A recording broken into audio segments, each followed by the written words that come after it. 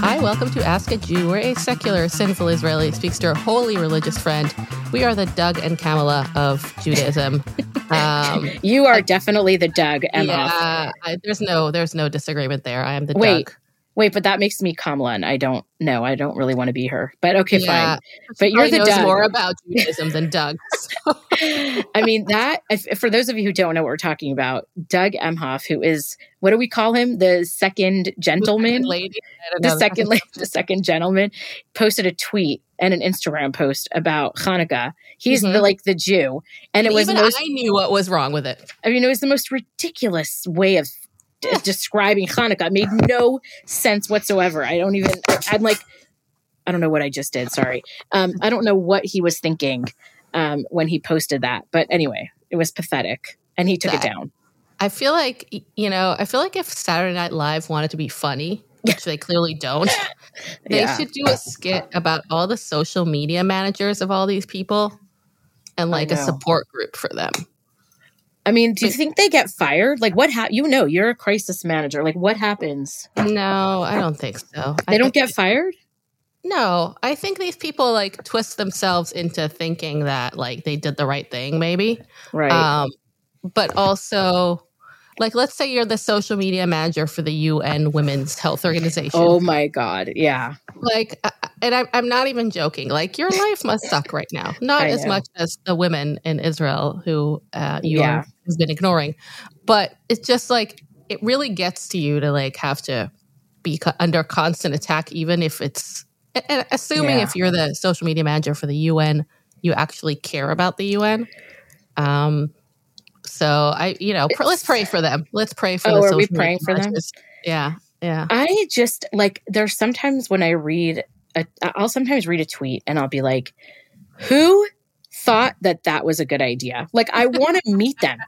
Like, that's how bad it is. I'm like, I want to meet the person who thought that was clever or funny or like, I don't know. I just do not have that level of confidence, like put things out there. Like, I do tweet a little bit, not very much, but I'm always like thinking about it. Did it sound right? Is it funny? Is it serious? Like, I don't know. I don't get these people. So I have a presentation that I do when I do training for social media about like different types of things that could go wrong on social media when you tweet.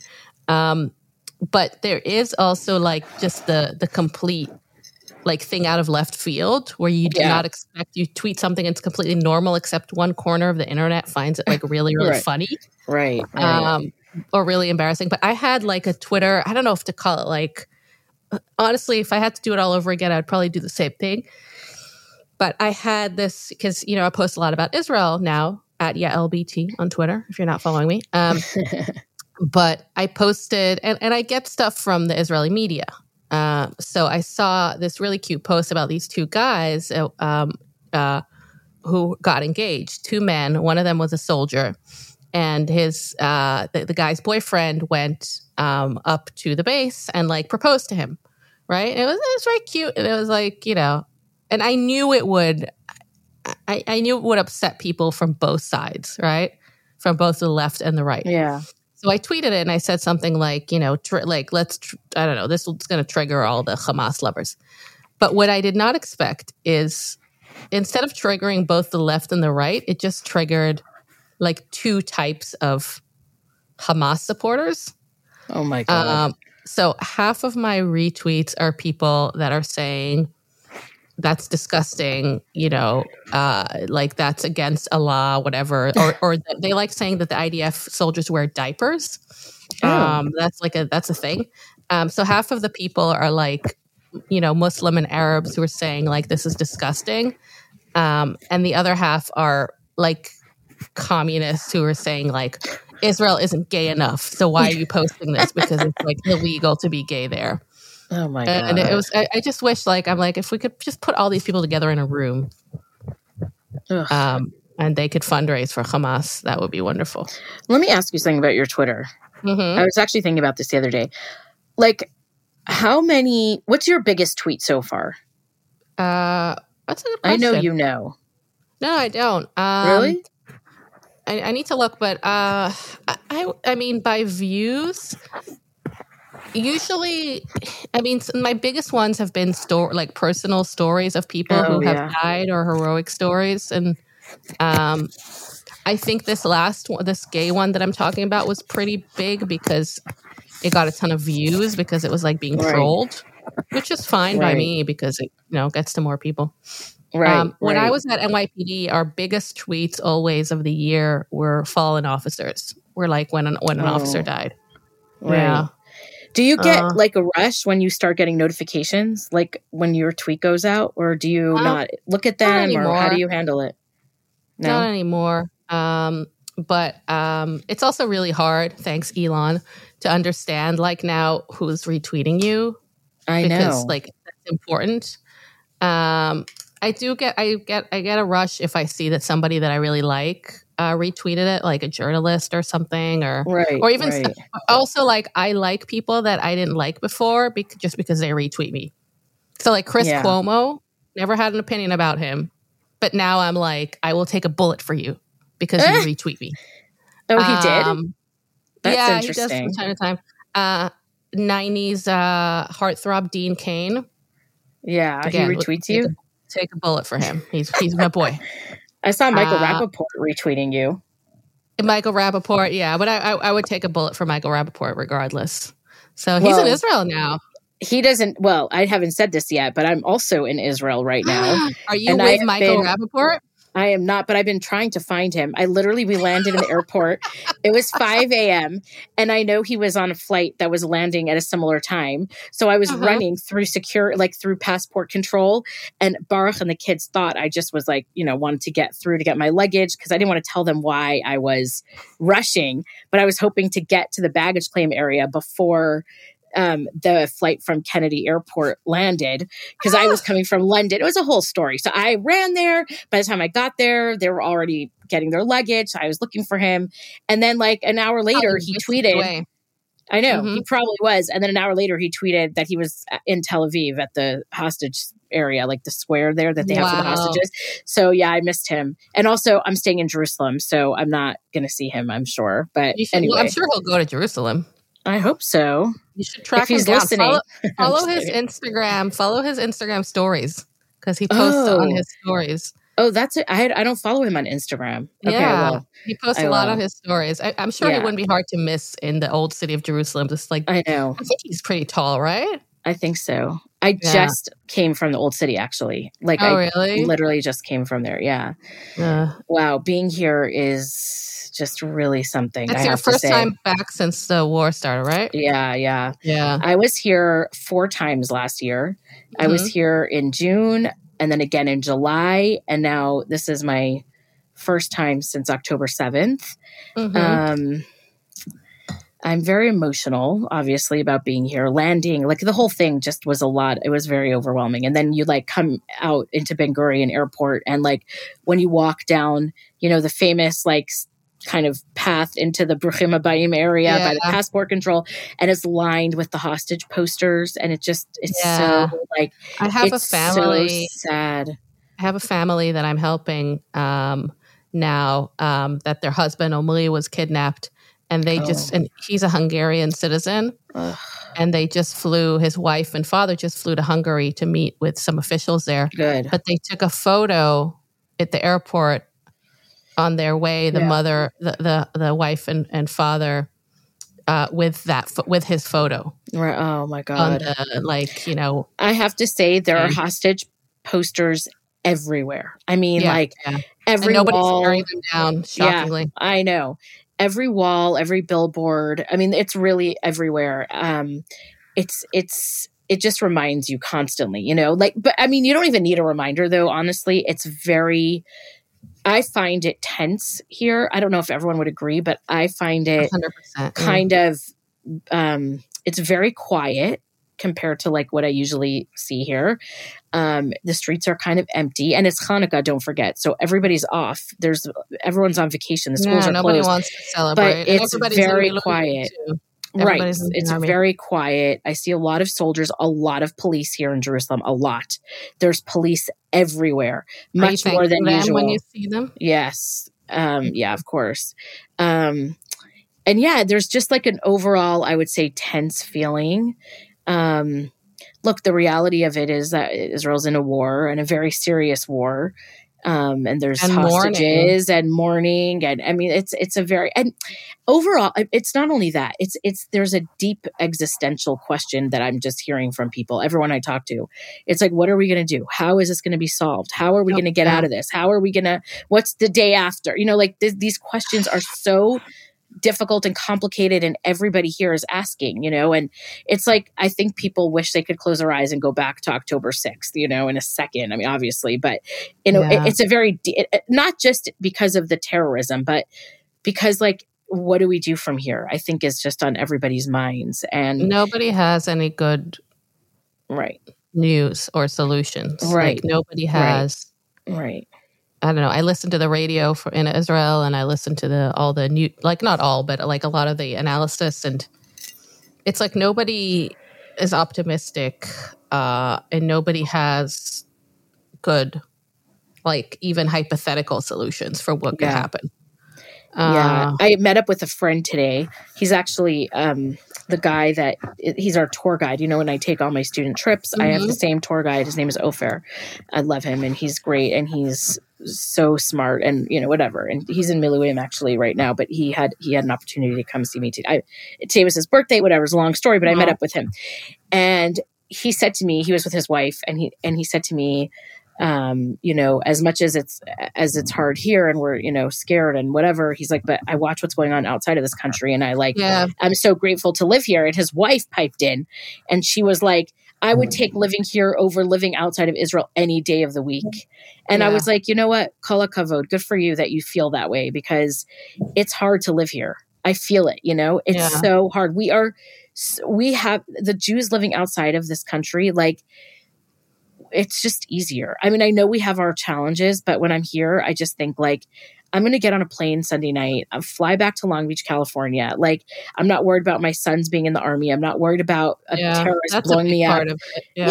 I'm not worried about, it's just, there's not all the tension. I really, really feel for the people here. And I want us as American Jews, as Jews outside of Israel, just to really think about our brothers and sisters here and like what we can do to help them, honestly. Yeah. And I think being here, I mean, people have been so like appreciative. I'm nonstop like, my God, it's amazing that you came. I can't believe you came. And just really thankful for us, you know, spending time and money and like just to come, you know. So yeah, it's, you know, we joke a lot about like the difference between American Jews and Israelis and all that, but there's really a fundamental difference. Like for us Israelis, like we grew up under a shadow of war. Like I am, you know, at my very, very young age, I have been, let's see, I fought in, you know, quote unquote, but I served in the military in 2 wars. Right. And I lived through, I don't know how many, but including like the Gulf War and this one, and like bomb shelters and gas masks, and not to say like, you know, but what I'm trying to say is not that it's not that I'm special. It's like that I'm not special. Like that. Right. That's our part of our psyche. Yeah.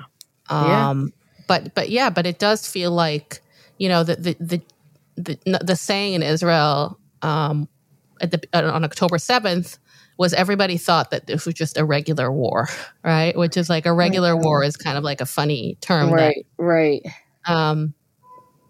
But this is something else. None of us have been through this in our lifetime. My parents, you know, they lived through the 6-Day War, they lived through the Yom Kippur War, but nothing with this level of civilian casualties. Yeah, I know. What I don't like is that I feel, I'm just going to admit this, like, I feel nervous in a way that I never felt before here. Especially like if you know the Old City at all, and going from like, if you enter at the Jaffa Gate to the Old City, there's 2 ways that you can go down to the Kotel, to the Western Wall. If you go to the right, you go like kind of around. It's a longer route, but you go through the Jewish quarter. And if you go straight, it's a much shorter route. You go through the Arab Shuk. And I always take the Arab Shuk route. I mean, I like walking through there. It's fun. And it's shorter, whatever. And it's cool. You get to see the Arab Shuk. And when we went into the old city, my husband and I both looked at each other and were like, let's just walk around. And we ended up going the other way, the long way. And I was so like inside, I was like, why? I don't want to be like that. You know what I mean? Like, I want to be able to be comfortable walking through the Arab Shuk. Everyone there is fine, probably. I don't want to feel like I don't want my kids to feel like it's scary. You know what I'm saying? So on the way back, it was the same thing. We could have gone one way or the other. So we ended up walking through the Arab Shuk. And the truth is that it was mostly closed. It was dead over there. Like it was very, very quiet. There's no tourists. I know. There are no tourists. So all the little shops are closed. There were some that were open, but mostly closed. And we walked through and I hate that feeling of like, being Although nervous. I have to say the old city has felt tense for years now. Really? I feel like there's always, I mean, you know, there's stabbing like every couple months. And I know. I don't know. It's but I also think like I don't know. Everywhere is tense. Everywhere, not just like areas with Arabs and Jews, but I feel like everyone is tense. Everybody's on edge too. We don't talk about that because we talk a lot about the unity, which is beautiful, but also people are on edge and they can get into fights and they can, you know. Yeah, it was nice at the Kotel. Actually, it was beautiful. There were a lot of soldiers there. I mean, there were a lot of soldiers working, but there were a lot of soldiers there to pray.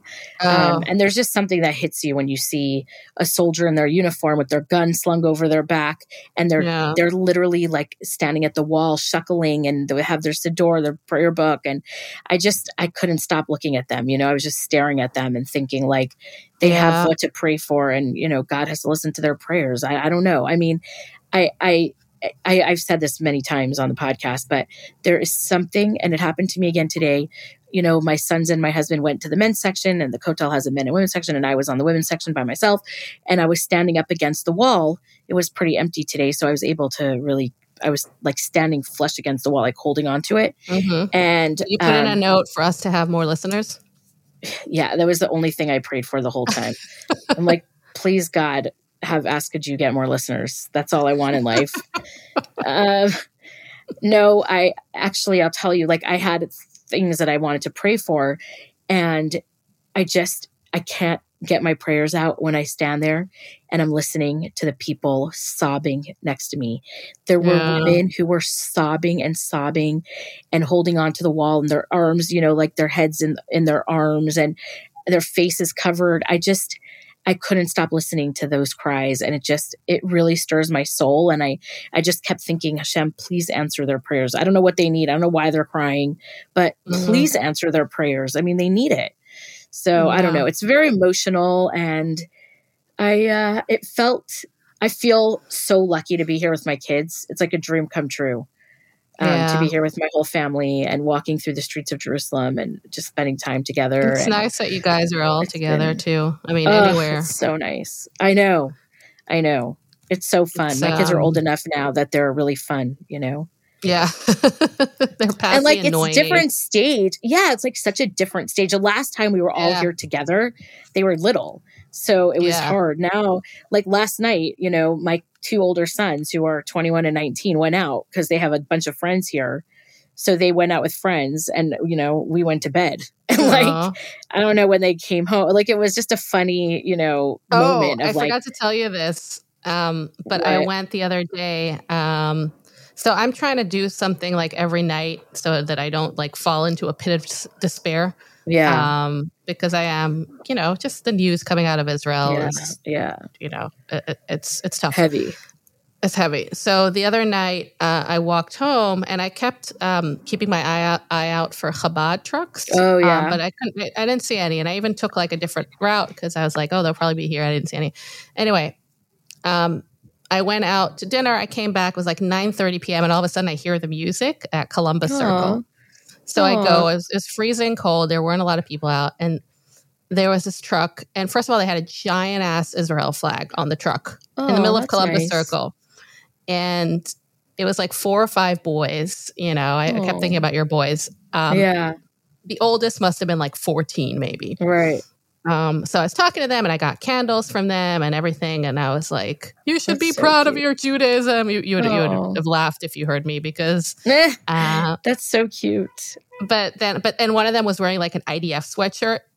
And, it's like, it's New York. And it's like, it's not like that I would be scared that somebody would hurt me, but I wouldn't want to get like the dirty looks or the whatever. Right. Yeah. And I asked one of the boys, like, is anybody giving you trouble? And he's like, yeah, but don't worry. We took care of it. I was like, that's so cute. These kids do. Yeah. It made me feel nice that they were that they had the Israel flag too, because I know, like Chabad's, explain to me Chabad's relationship with Israel. Like not the official relationship, but like, because I had never, I kind of knew that they support Israel, but I know it's not like on their top like mission list. It is. No, listen, Chabad has always been extremely pro-Israel. The Rebbe was extremely pro-Israel, always very supportive of the Chayalim, the soldiers and the army and the government, in whatever way that he could be. Like he was very involved in like talking with generals and the prime ministers and the presidents. They would literally come see him in Crown Heights. Like he was very involved in that stuff. The issue Chabad has with Israel is more about the secular Zionism stuff, not Zionism the way we define it today, but more about like the secular Zionism of like the olden days, right? When it was more like we are going to build this state and it's not going to be religious. Like we don't want anything to do with religion. We don't want anything to do with God. So, think that the symbols of Israel are complicated for Chabad, like the flag and the Hatikva, the national anthem. Like Chabad generally won't sing the national anthem because it doesn't mention God in any way, and they would have liked it to be more of a religious, But again, all of those things are secondary to the absolute blanket support that Chabad has for Israel and Israelis and the government and the state. Yeah, it sounds like a lot of religious people in Israel would probably agree. Yeah. It's the secular Zionism. Speaking of Hatikva, I have to tell you something funny. So last night I went to see two comedians who, Modi and Judy Gold. Oh, and so funny. The only reason I went, not the only reason I went, but like I said, I'm trying to do like, I don't know. I just want to be in a room with people who don't hate me. Right. And so I went to this event and I wasn't expecting much because I don't really know. Well, I know Judy Gold and I think she's hilarious. I don't really know Modi that well. And it was just it was very intimate. It was just like a conversation between the two of them. And it was so wonderful because they were just like vetching and they were talking about Israel. Now, for those of you who don't know, like Modi is a religious. Well, I don't know if he's religious. Actually, I don't know if he's religious. No, he is because he prays before he drinks water and coffee. And he makes a blessing. He makes a blessing. He's fairly Masulti, and he performs. He's like big in the Haredi world Orthodox loves him. Haredi world loves him.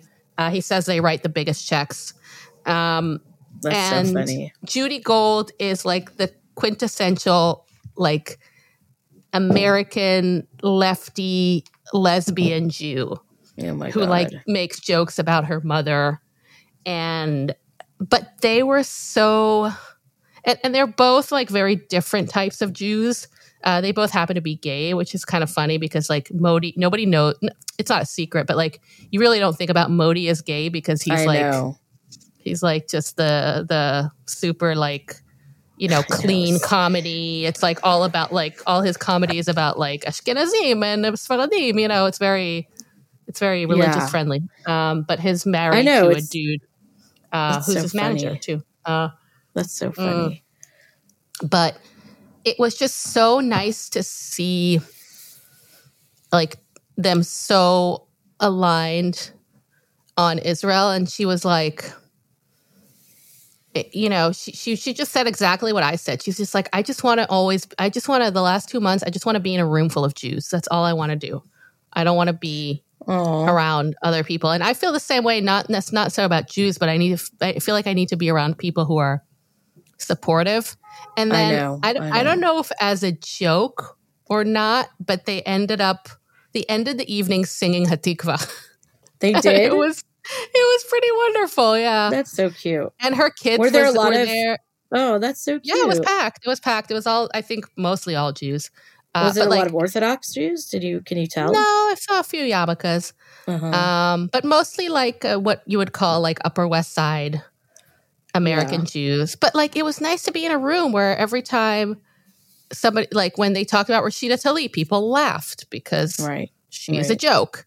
Or when they talk about like, you know, how I'm trying to think about other things that they talk about like supporting Israel, then people would clap. Like it was nice to be in that room that's not a Jewish, it's not like a FIDF fundraiser. Right. You know, it's just a room of like regular people who came to laugh. I know.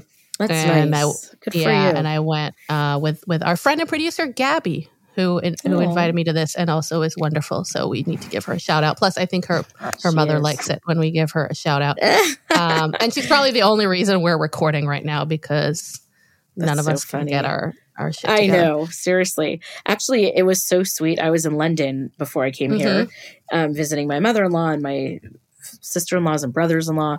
It was really nice. Spent like 4 or 5 days. And I got to meet a listener who lives in London. And it was so nice. Now we're like friends. She was great. I know. It was so great. So fun. I love how we take all our listeners and turn them into friends/employees. Like that's what we did with Gabby. Right? I know. Oh, that's so nice. Some internet friends are, you know, were really you, special. I hope you were very cold and like aloof so she doesn't, you know. Oh, yeah. I acted super cool. I hope she knows you're more important than she is. Because you have a podcast. Oh, for sure. I mean, I acted so superior. Wait, did you guys talk about me? Were you like, I can't stand her in real life? Yeah, I was like, you have no idea what torture it is. Listen, you know what? You need your friend, you know, you have to have friends for everything. So you have to have your friend that you can complain about your co-host to. Yeah. Somebody asked me about that the other day. I forget who. If like you and I get along. And I was like, we're not big enough to not get along. Yeah, I know. Seriously. Yeah, we have millions of dollars flowing in, so we better get along no matter what. No, but I'm saying like we don't have anything to fight over. Like we don't. I know. You know, seriously, we don't have like money or ego issues to fight over. It's true. It's also helpful that we live far away. One day. Yeah. Also, it's good that we live far away from each other. It's probably helpful. Really? So we don't annoy each other. I mean, if we live nearby, we might annoy each other. If we live nearby, I would probably be at your house a lot because I like being at your house. Yeah, that would be nice. It's kind of like, I feel like at home there. That. I know, I love that. But I'm also, you'd be very proud of my little apartment. I've been doing like Shabbat dinners and I have a beautiful menorah. I'm so proud of you. I'm such a Jew now. Do you know that my kids who will not listen to this podcast for anything. Good. Like I couldn't even pay them to. Good. But they told me yesterday. Don't tell them about the episode where you ranked them in order from the most. They told me yesterday that the only way they would listen is if we got Julian Edelman on as a guest. You know, the football player. And they were like, if you had Julian Edelman on, we would listen. So I feel like that needs to be my new goal. Because I feel like it really would impress them. And I really want to impress them. Here's how it would go. It would go like, hi, you like football, huh? Like, yeah. Okay, thank you for coming on Ask a Jew. That is not, first of all, I could talk about football. Okay? Yeah. Maybe you would have to be quiet, but I could talk. Secondly. Wait, there's another guy now. There's another Julian Edelman. Who's the guy? I sent you this. Who's the guy who was wearing cleats for the Vikings? He wore the Israel cleats. I know. Yeah. Oh, so now you're ready to start? Julian Edelman's also hot. I know. Okay, so let's go. We need to start getting these people on. What's the guy? What's his name? The guy from the Vikings. I'm going to think of it in a second because he's on the Vikings. I don't really know.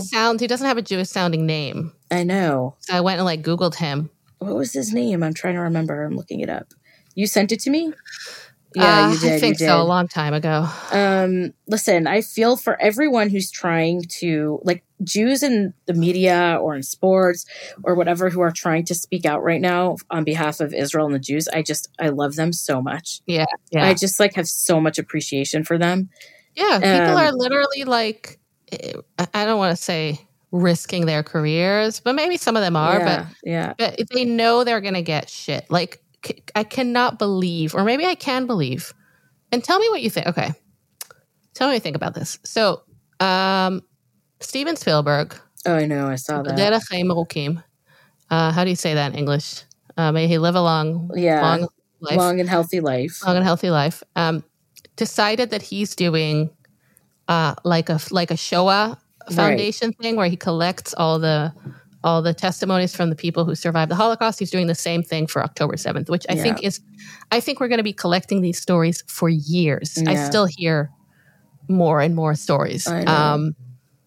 And he put it on, or somebody put it on, like Hollywood Reporter, whatever, put it on Twitter.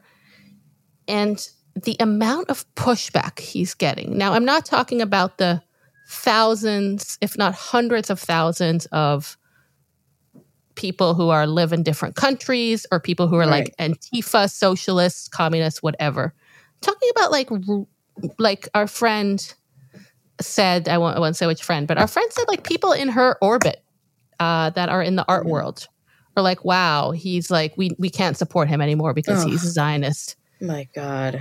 And I want to ask you to put on your deep like Rebbe hat or whatever, your Talmudic thinking hat. Is this ultimately, is the fact that people are pushing back against telling like the most simple gesture, is it good or bad for the Jews? It's obviously it's not good. The question is if it's bad, right? So I don't think it's good, but I also think I got to a point now where I'm no longer outraged every second about everything that I'm reading. I want to get to that point. I'm there. Part of it is because I just realized like it actually doesn't matter right now. And we just have to win this war, and Israel has to be strong, and like we have to protect our communities. And these kinds of people who question October 7th or, say stupid things or badmouth people like Steven Spielberg for, doing what he's doing, they're just noise. Like they're not, I don't care about them anymore. And I'm really trying, I'm saying that now, and there are moments where I lose myself, but I'm really trying to keep it all in perspective and remember that it actually does not matter. And I feel like, I think I said this last time, but the Haredi community, I'm jealous of them that they just don't care. Like they have absolutely no sense of like, oh, I care what people in Hollywood say or what writers say or what some union says or what, it's like they could say whatever they want. They could hang up swastikas with the Hamas flag and the Palestinian flag. And like, it wouldn't matter to them because they live in their own world where they just worry about themselves and take care of themselves. And I don't mean that in a negative way. I mean that in a positive way. Yeah. And I feel like especially people like you and me that care so much about pop culture and, kind of the political world and journalism and all of that. We live in a world where it's really hard because the people that we want to love and that we want to admire, we want them to like us too. And so it hurts us and it makes us upset. And then we see things that they say that bothers us. And then it's like, wait, can I not like them anymore about anything? And it's very hurtful. And I feel bad for us, honestly, and people like us because sometimes I'm so angry and I'll tell my father, you're not going to believe it. Shadi Hamid said blah, blah. And he's like, who cares? Who? He's like, who actually cares? Like, why do you? And I'm like, oh, right. Why do I even care? But I love, I really like Shadi and I respect him and I love his podcast and I love his articles. And so like when he's saying things that bother me on Twitter or things that I don't agree with, it's like, wait, but I really love you. But now I have to hate you. But do I have to hate you? And like, it's so complicated and it's so much easier for people that just disconnect from all of that noise and don't worry about it and just focus on like, what we need to do to be successful. So I don't know. That's interesting that you said that because that's not what I thought. I thought that the only positive thing or the thing that's maybe good is that there's sunlight on people who really, really hate Israel, and we know to what extent. Yeah, and I don't want. It is good to know. I hate the word anti-Semitism. I know I wrote an entire essay about it, but now I'm like, I feel like telling people anti-Semitism is like it's letting them off the hook. Yeah. because they don't hate Jews. Like, I don't think I don't think AOC hates Jews. I think she would like to go to Hanukkah and light candles. Yeah. But I think she's worse than that. I think she's completely wrong. Right. I think she is just not working with facts and not working with the truth and lying. I don't know if intentionally or not. So, and that scares me more than people who are like, oh, those Jews, I don't like them. And so on one hand, I think it's like, it's good that we see the extent of how deep this runs. And I don't want to say I like, but because I don't like it, I wish it didn't happen. But the silver lining is like, you can see how full of hate people are, that they're collecting the testimonies of October 7th is something triggering to them.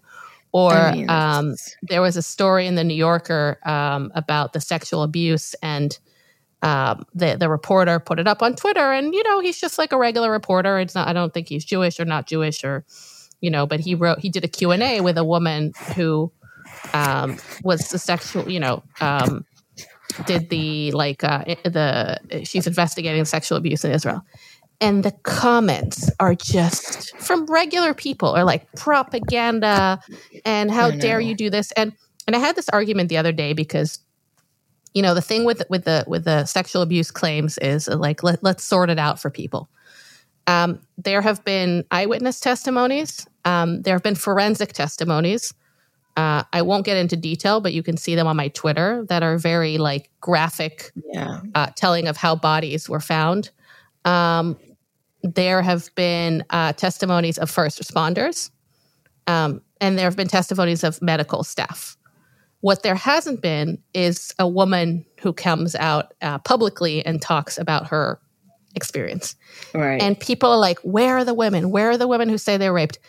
And it's so incredibly insincere, because if these women were to come out, do you think they would believe it? They wouldn't. They would say, if it was the other way around, if only women come out, but there was no forensic evidence, like there was there was no evidence of. That's why we just can't. I don't know. I feel like we can't care. Yeah, we can't win, and we just can't care either. Like, we need to focus on healing. Okay. And healing ourselves. I don't know. Here's where I disagree with you, and I find myself saying this a lot, but I wish I was wrong about this. So, feel free to try to convince me. Israel can't do this alone. Agree. We, let's say we go in, let's say we crush Hamas to 70, 80% of its capacity, whatever, minus the assholes in Qatar. We talk a lot about the day after in Israel, and the talk is always what's going to happen the day after. It's not like the talk is the plan. We can't run Gaza. That's not our like. It needs to be Egypt. It needs to be the Emirates. It needs to be Saudi. It needs to be the UN. Like, we talk about the UN with such scorn. Because they deserve it, but also because we're disappointed, because we need these organizations. If the UN was functional, we wouldn't have a threat in Lebanon. We wouldn't have a threat in Gaza. Yeah. Right? So it's not like I dismiss them the way I dismiss, like, Mia Khalifa. Like, the rage against those people is because they're influential. It's because... So, I worry about that. At a certain point, I agree with you, and we can't do this alone, and thank God for the United States of America. I can't get over it. Like, if you look at the votes in the UN, I'm serious, like, if you look at the votes in the UN, the US just is the only one that has our back. And like Czechia, which I didn't even know was a country, Honduras or Guatemala, one of those, and like, 2 other countries. It's ridiculous. What about Micronesia? Micronesia. Why? I know. It's so funny. Micronesia loves Israel. I know why. They're always with us. Thank you. If you have any listeners from Micronesia, first of all, we want to come visit you because it seems beautiful there. It does sound nice. But why thank don't you for your go support. There? Yeah. And by the way, there. Canada, if you're Canadian and listen to this, go fuck yourself. Don't listen to this podcast. No, I'm kidding. We love Canadians. But what about Australia? Australia voted against us? Yeah, I think so. Now Can I tell you something really interesting? I will never eat at Outback Steakhouse again. You shouldn't, because it's trafe. Yes, that's why I shouldn't eat there, not because it's a shitty restaurant. That's right. I've become, since October 7th, I've become pretty friendly with my congressman, who maybe we'll have him on. Maybe we'll have him on. I love that. But he texted me the other day. Not Jewish, a progressive Democrat. He texted me a video of himself on MSNBC talking about the anti-Semitism on college campus and how like it's a real problem. And he's met with students, which were my students, to talk to them, and they're really nervous, blah, blah, blah. And I was just thinking, this is related. I'm not trying to name drop. I'm trying to tell a story. But I realized that that's the kind of stuff we need to be spending our time doing. Yes. Fighting with these idiots, like whatever, what's her name? Ms. Khalifa or whatever. I don't know her name. Mia Khalifa. She's a joke. Whatever. Yeah. Who's Ms. Khalifa? Isn't that a name? There's Wiz Khalifa, who's a rapper, I think. But I don't know how he feels. Are they two people? I thought it was one person. Okay. No, they're two very separate people. Oh, okay. Well, whatever. They are a waste of time. Even Kanye is a waste of time. You know what I mean? It's our congressmen. It's the people who actually make a difference, who vote in Congress. Right. That's who we need to worry about, because we need them to stand behind us in the UN. We need them to vote for packages that will help Israel, all that kind of stuff. So that's my only thing about the noise.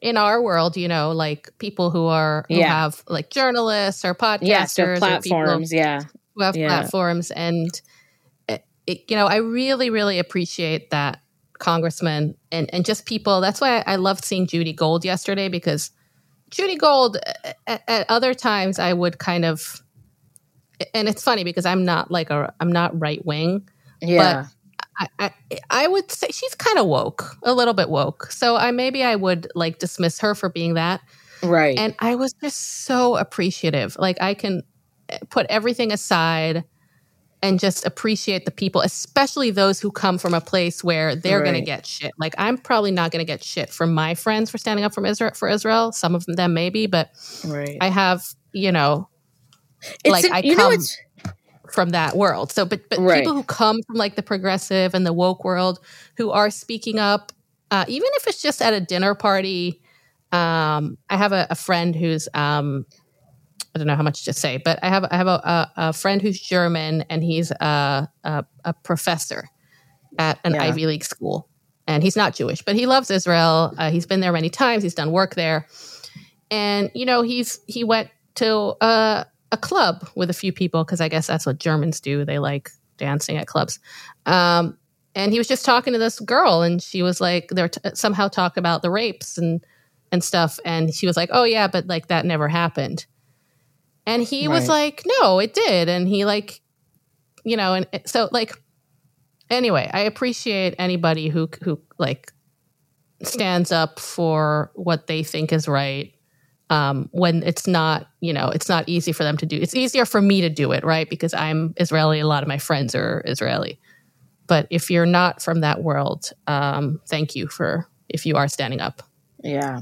Well, you know what? That actually leads me. I mean, as you're talking, I just got a text. I wasn't listening to words you said, so I have no idea. We have a question. I have a question. Okay. You can listen to the podcast after. You have a question? Okay. I'm not listening to the podcast to listen to you talk about something that I don't really care about. I'm just kidding. No, but we got a question, and it's related to what you were just saying. Okay. So I want to read it. Okay. Are you ready? Okay. Yeah. This comes from our dear friend. And he wrote like this. I want to read it actually because he wrote it out really well. And is it a real friend of ours or somebody? Because you can't say that all the questions are coming from our friends, because it makes us look like we don't have any listeners except for our friends. It's from our really good friend, John. Okay. Oh, okay. And he's a serious person. So the fact that he even listens to our podcast, I feel honored. Yeah. Because he's actually smart. Like he knows who, like he can quote Plato. Do you know what I mean? Yeah. And like he knows. I'm not sure who that is. Yeah. Okay. So this is his question. And then he wrote some context, and I want to read it. Okay. He wrote, what can non-Jews in the U.S. do to counter the madness we are seeing from the TikTok jihadists and campus neo-Nazi collaborators? Aww. Okay. And then he wrote the context, and I'm going to, I want to read it. Sorry, I hope he doesn't mind that I'm reading it. That question and the way I phrased it might sound odd if the listeners knew it was coming from a pretty left-leaning, college and beyond educated, proudly East Coast elitist millennial who feels most at home in a place like Boston, especially one who has had voted straight ticket Democrat his whole life. I would never in a million years have imagined that people from my general milieu would end up behaving in ways not too different from the tiki torch wielding frog Nazis circa 2017. In hindsight, I was in denial about the problem of anti-Semitism among younger generations, even as recently as the weeks after October 7th. I was outraged when I saw anti-Jewish protests, coverage of mobs threatening Jewish students sheltering in a campus library, and the cowardice of college administrators and leaders of women's organizations. And the mass demonstrations in places like London made me worry. Regardless, I was in denial about just how serious of a problem anti-Jewish sentiment in the U.S. is, up until I saw the congressional hearings involving the heads of Penn, Harvard, and MIT.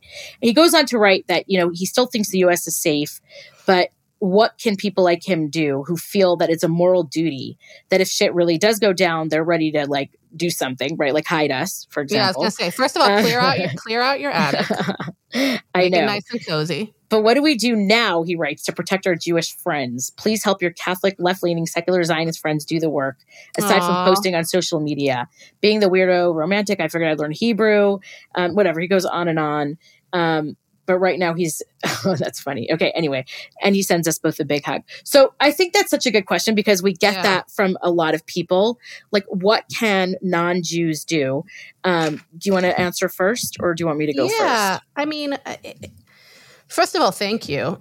Because I was just writing this piece for, not to name drop, but, well, maybe I won't say who it's for until it comes out. But I said, and I think I've said this on the show too, my biggest gratitude goes to my non-Jewish friends who are heartbroken by October 7th, not out of empathy, but because they feel like they themselves were attacked as Americans because it was an attack on freedom and liberalism and humanity. So if you feel what we're feeling, I am eternally grateful. And you feel, and we hear from friends of ours who are almost as outraged as we are, because they feel like it's an attack on them as Americans or, as small L liberals, right? So I think the best thing to do, and I know it's hard and some people find it harder than others, is just to speak out. So, not to fight with people, but a lot of people feel like they're just going along with something that they think everybody believes. So if you even comment on somebody's Instagram and don't do it don't necessarily do it in a snarky way, or when your friend says something stupid at a dinner party, counter them. I think it's important, not just because people don't know. I think 95% of people don't know what they're talking about. There was that Wall Street Journal thing that they asked students from the river to the sea, what river and what sea, and they didn't know. A, people don't know what they're talking about. B, they think that they are in the mainstream. And they need to realize that they are not. Even if 90% of Americans support genocide, it's still not the mainstream. You know what I mean? Right. They need to understand that what they're saying is not. And also, I remind people too, if you want to support Palestinians, if you feel for Palestinians, and it gives me, trust me, it gives me no pleasure to see what's happening in Gaza. It makes me, I know what it's like to live in war, and I don't want anybody to have to live through that either. Right. But if you care about Palestinians, if you want one day for there to be a Palestinian state, how can you not stand with Israel against Hamas right now? Yeah. It's just insanity to me. So, and if you don't know exactly what to say, or if you have questions, reach out, ask us, ask your friends. There are a lot of great resources online. There's Jewish Unpacked. We had Yirmiyahu on a few months ago, but the Jewish Unpacked is a great little YouTube series that you can go to and get more information. They make it very palatable. But I just speak out if you can, if you're comfortable, and just make people, even people in your friends' comment section, know that there are like, this is not the mainstream view. Even if that's all they see, it is far from mainstream. And again, at the end of the day, it's about, it's about like supporting like the freedom of both nations. Yeah. I don't know. What do you think? Yes. I would say a couple of things. First of all, for non-Jews who care, which is really amazing for us, you have to vote in a way that reflects your feelings on this matter. And that's really hard sometimes because, we're going to come up now to a general election, and it's going to be tough because Trump's going to probably be the Republican nominee, which whatever kills me. Think Trump's going to be president. Like, I don't see how he's not. I know. And so we ask ourselves, I think a lot of people are going to be asking themselves like this moral question of like, what do I do in this moment? Right? Like, do I vote for now? Granted, I think I'm eternally grateful to Biden, and I have no problem if people vote for him because I think he's been amazing for Israel. So I'm just saying, like, when you vote for senators, when you vote for congressmen, like, they matter so much. And so first and foremost, like, vote in your local election. Vote for your that's city what I'm saying. Council. Your vote city for your councils, local judges, your local DAs. And and that's part of the problem is that the people in the local level don't realize what Americans actually think because they're very taken with like the national news stories and like, they're on Twitter all day. And they're on Twitter. And also they get very influenced by small extreme advocates on whatever side. So they need to hear 2020. Remember when the New York City Council voted to cut the budget of the NYPD and cancel a police academy class. Yeah. When all the surveys and all the studies were showing, maybe they came out later, but were showing that people in New York don't want that. And especially people, in neighborhoods that are more vulnerable to crime that happen to be mostly Black and Latino neighborhoods wanted more police. But because these people have their heads up their asses on Twitter all day. Right. They vote. So anyway, vote. No, so vote in a way that reflects that you are pro-Israel Zionist. Number two, I would say, and this is a personal thing for me. I don't know if other people feel this way, but I know it means something to me, and I think it means something to my students as well. And this is a hard one.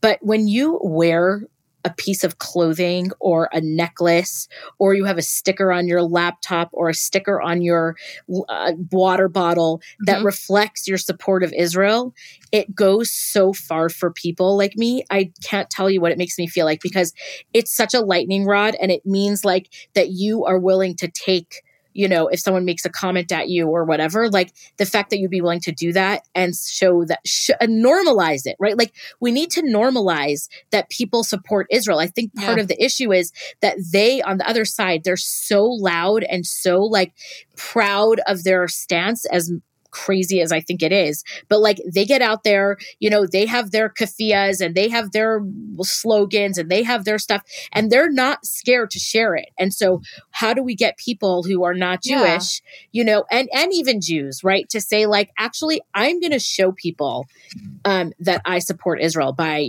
whatever, wearing this thing. Make it not toxic. Make it like, I think exactly. The biggest problem in the last 10, 20 years is that the word Zionism has become controversial, has become toxic, which is insane. Like the word China isn't toxic. The word, the word Iran isn't toxic.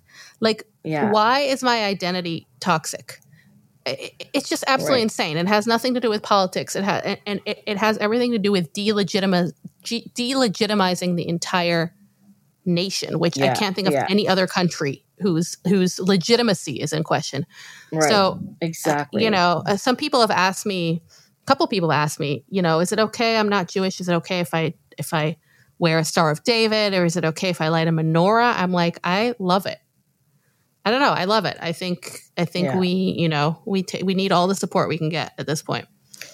Yeah. I mean, I don't know. The religious stuff, I don't like, I feel weird about that in a way. Yeah.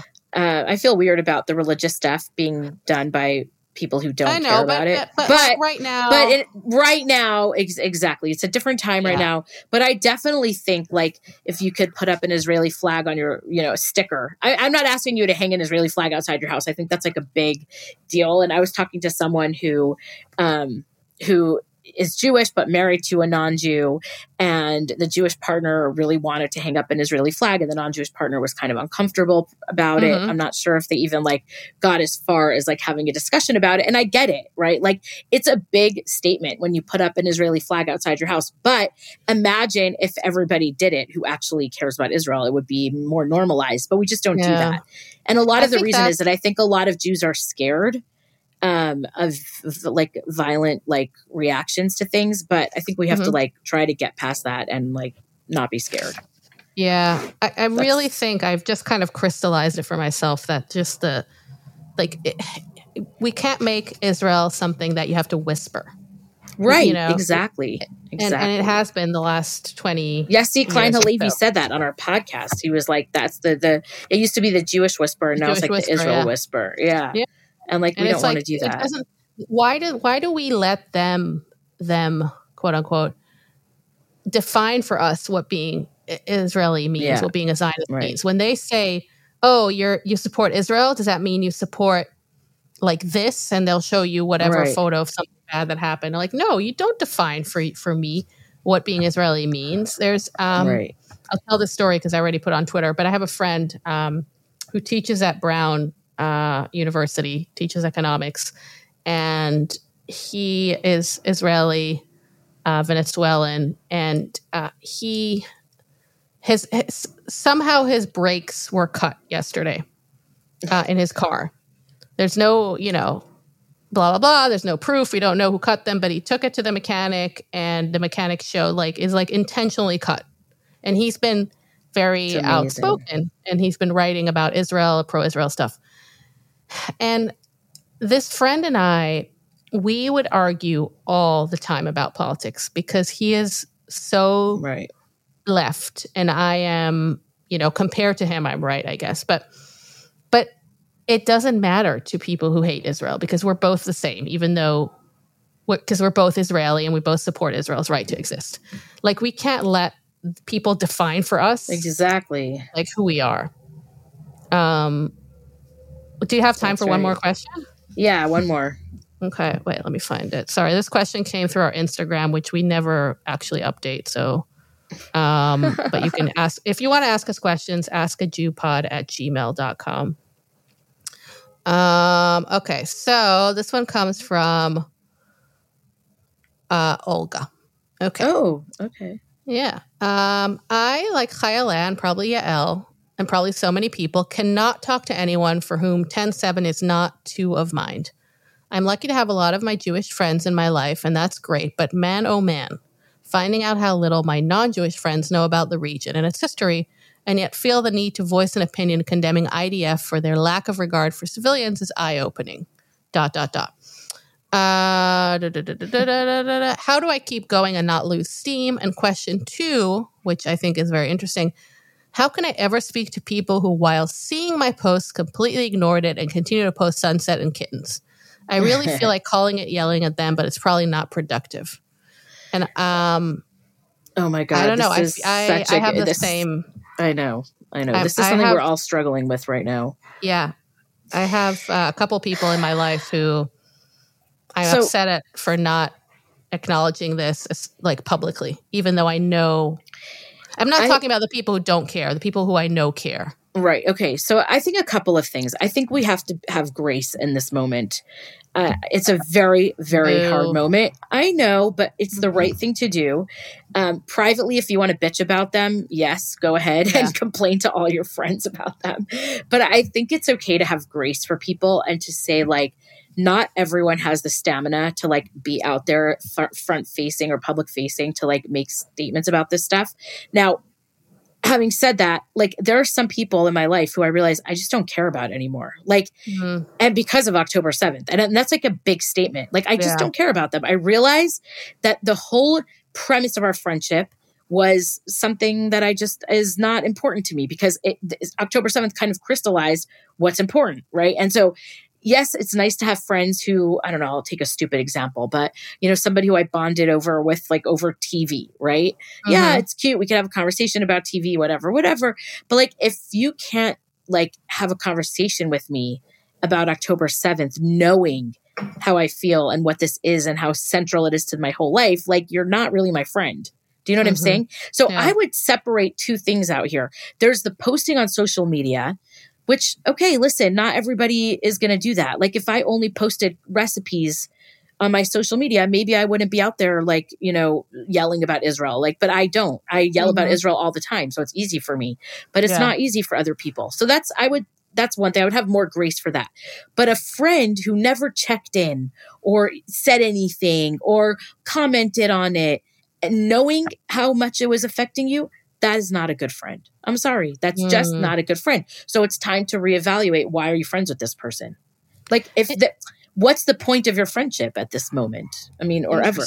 Interesting. I'll start with the second thing you said. Okay. I actually want to give grace to some of the people who didn't check in, because I think for some people, they don't know what to say or they don't know how to react. I can't think of the top of my head of people who I know who didn't check in. I mean, I'm sure plenty didn't, but I want to give, or maybe they don't understand what a big deal it is for us. Yeah. So I'll give them more grace. And the people who didn't post on social media, if they post about everything else, not like if they only post recipes, but if they post about every other like thing in the world that's happening and they don't post about this, then that's very upsetting to me. And then if they don't like, and then there are a few things that you have to say are like, maybe these are morally okay, but personally they're not okay for me. So like, it's morally okay not to care about October 7th if you have no relationship or no connection. But personally for me, like, I just don't want to be around people right now who are not like, you know, and maybe later on I can, you know, touch base with them again. But don't you feel, and maybe I'm wrong about this, and I'm curious how listeners feel about this, but like you and I are in particular places in the world that are centered around this stuff, right? Like if you are just a regular Jewish person who, you know, has a life and has a regular job and works maybe in corporate America, maybe you're a consultant, I don't know, like whatever. I mean, should this be a defining of every single relationship that you have? I just don't know. No. Like you and I are very unique, I think, in a way. So it shouldn't. It should to the point that you want it to be, right? So if you feel like, but also there's a difference between saying like accusing somebody of not being a good friend and saying like, you know what, this is my issue. Like right now, I only want to be with people who like feel the same way as me, which is, I realize it's a very millennially like way to like acknowledge things, But I don't think that's realistic. Honestly, I think that's realistic for certain people. But I was talking to someone who was telling me that, you know, they had to have a conversation with their partner, right? Because their partner didn't really get it. And like, it was hard for them to like relate. And so I couldn't be with somebody who doesn't get it. Okay. Like for a partner or for a good, you know, for a good friend. But also when I go to work and people talk about it, as if it's just like headlines from the news, it feels very hard for me, but I don't fault those people because I know that not everybody needs to feel the same way I'm feeling. You know what I mean? So I don't want to be like, I don't want to call people out and be like, it's not just news, it's my life, because it's like not everything revolves around me. Right. But it also depends how close a friendship is. But I can tell you right now, for me personally, on a personal level, I could not have people close to me who don't get it, even if they have every right to not get it. I understand that. I mean, I don't think it's hard for me to even think of someone in my life who doesn't really like. Yeah, I mean, exactly. And we don't have. But here's the thing. This is what I was thinking about. Okay, this is such a horrible example, and this is going to sound so disgusting, but it just came into my head, and this is like, I'm just going to say it. But like, go for it. My housekeeper. Okay, she like. I don't blame her that like she doesn't understand, like she doesn't get it, right? Like she doesn't speak English. So it's not like she's watching CNN, right? And like she probably thought I was a mental case for like 3 weeks after the war, that I walked around my house like crying all day and like, screaming and yelling in my office at the Zooms I was at. You know what I mean? Like she could tell there was something off, but like, should I be mad at her and she's very close to me? Okay. There's almost no one that I feel more important in my life than my housekeeper. But like, I can't blame her that she doesn't get it. Like she just never going to understand it. Marry her. You would. I would. I might. She's really good at taking care of my house. But anyway, like, I don't blame her. Do you understand what I'm saying? Like, do I blame her kids who don't? Like, they don't get it. They're never going to get it. There's not. But you're right. I mean, a close personal friend. I mean, I don't know. Like, I don't know. But it happens. Right now, I just want to be around people who feel the same way as I do, which I think is a very normal thing to want. Yeah. Right? Yeah, and I don't know how long this will last. That's why I like being here. That's why I like being in Israel, because everyone gets it. I don't have to like explain, how I feel. That's what was so nice about the show yesterday, that it felt like you didn't have to like whisper about being Israeli. Right. Speaking Bottom line, okay, we have to go. It's like already long. But I was going to say, I have such a good segue. Oh, speaking of people you want to be around, we have the Ask a Jew Hanukkah party tonight. So by the time this episode comes out, I think it'll probably be after. But I'm very excited about that. Whatever. A party I won't be at. It's fine. Well, you can, there's a lot of calls for a West Coast party. So you can organize one of those. We'll do one of those.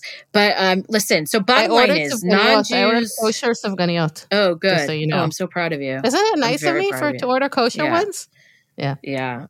I have to say, after not eating any kind of like donut or cake or anything for 9 months, I have tasted donuts. And oh my God, they're so good. Wait, you haven't had like anything for 9 months like that? Like anything? I mean, I've been really careful about not eating garbage. So like I haven't had any of that stuff. Like, have you had, I'm not like trying to put you on the spot, but like. No, it's fine. Because some people can't like, they're 100%. Like if I eat like a little bit, I will break down. But some people are like, if I allow myself treats here and there, then I can keep going. I was generally, I would say 90% of the time not touching anything that wasn't healthy. Okay.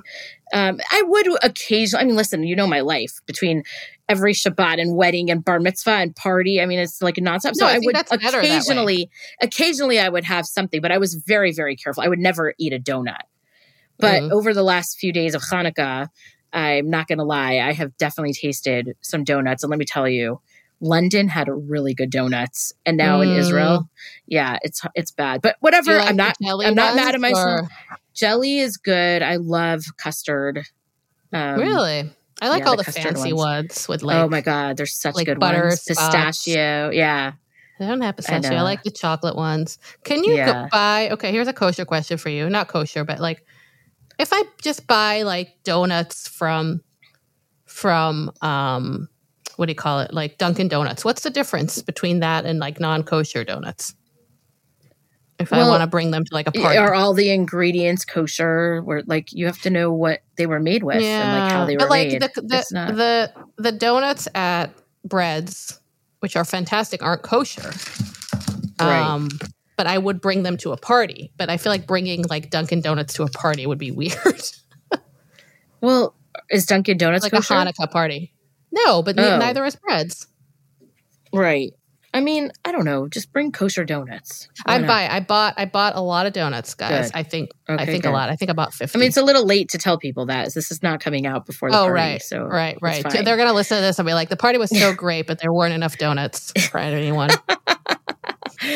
Yes. Anyways, I'm not mad at myself for tasting the donuts. I will get back on track when I get home on Monday.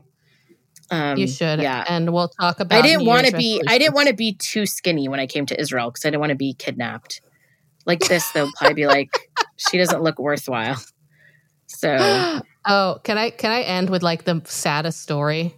Sorry, speaking of kidnapped, but it's also very, very beautiful. Go. Sorry, yeah. I shouldn't have made a kidnap joke. I apologize. Yeah. I just because more and more stories are coming out, and there were a lot of female soldiers that were kidnapped that nobody's talking about. I know. It's so sad. The rumor is, or people are saying that they're not going to release them because they're going to have a lot of terrible, terrible sexual abuse stories. I can't even but think about it. But these are 19-year-old girls. I don't care that they're soldiers. They need to be back home with their families. I know. But there were the story that came out that some of the little girls that were released last week or whenever it was had this beautiful like French braids in their hair. And their mom asked them, who did your hair like that? And they're like, the soldiers that were looking after us. And that's kind of like, that was, I think, the first time in the media that they acknowledged that the soldiers were alive. Some female soldiers. So, and they were like, can you imagine them sitting there and like taking care of the little girls and like doing their hair because they're going home? How can we not do anything to get them? This is just killing me. Like, I don't understand. And the world screams and yells, and our girls and boys and men are sitting there. I heard Nahum Balna, which is a very famous like military correspondent in Israel, say that first of all, they're being held. There's a lot of guards and stuff, but that they have instructions to kill any soldier, any hostage if the IDF gets close. If they feel like there's an operation to get them, yeah. Ugh. Well, on that hopeful note. Sorry to end like that, but happy Hanukkah, everyone. Tonight's the 7th night. We have 2 more nights. Hopefully I'll make it back to America alive. I mean, hopefully. You will. I'm joking. I will. And that's it. Good luck at the party. I can't wait to hear about it. We'll talk about you the whole time. Maybe we'll wake you up. I hope people miss me. Yeah, we should. Yeah. When is it tonight? Yeah, we will. Yeah, it's between 6 and 9, so it's literally going to be the middle of the night for you. I don't care. So when you wake up to go to the bathroom, just check in. I'm not 80 years old. Oh, I wake up to go to the bathroom like 3 times. What? Yeah. Never. By the way, no, I do not. The new iPhone, I got the new iPhone and the new software. You have an iPhone, right? Yes, of course. Yes, of course. I'm not a peasant. So when you put it on your side like this, when I'm showing you, but not our listeners. When you put it on your side, on your nightstand, it turns into like, I wonder if it will do it now. It turns into this like night display. That's just like a clock, like an old school alarm clock. I love that. And I love it. And so I just put it on my nightstand like that. And then I have no excuse to like open my phone to see what time it is. Oh my God. Because it's just like, and you can do like a calendar, and if the worst thing in the world is to start looking at your phone in the middle of the night. I do that sometimes, especially so now when you just like all the soldiers that were died. Like every morning, I wake up to. I know. I just look to see if I got any messages. Like, what am I looking for exactly? It's all in our Ask a Jew group. Probably Gabby yelling at us. Anyway, okay. So we'll have to take a lot of photos tonight. Need to remember that. Okay, yes, please do. Well, nice safe travels. Thank you. Bye.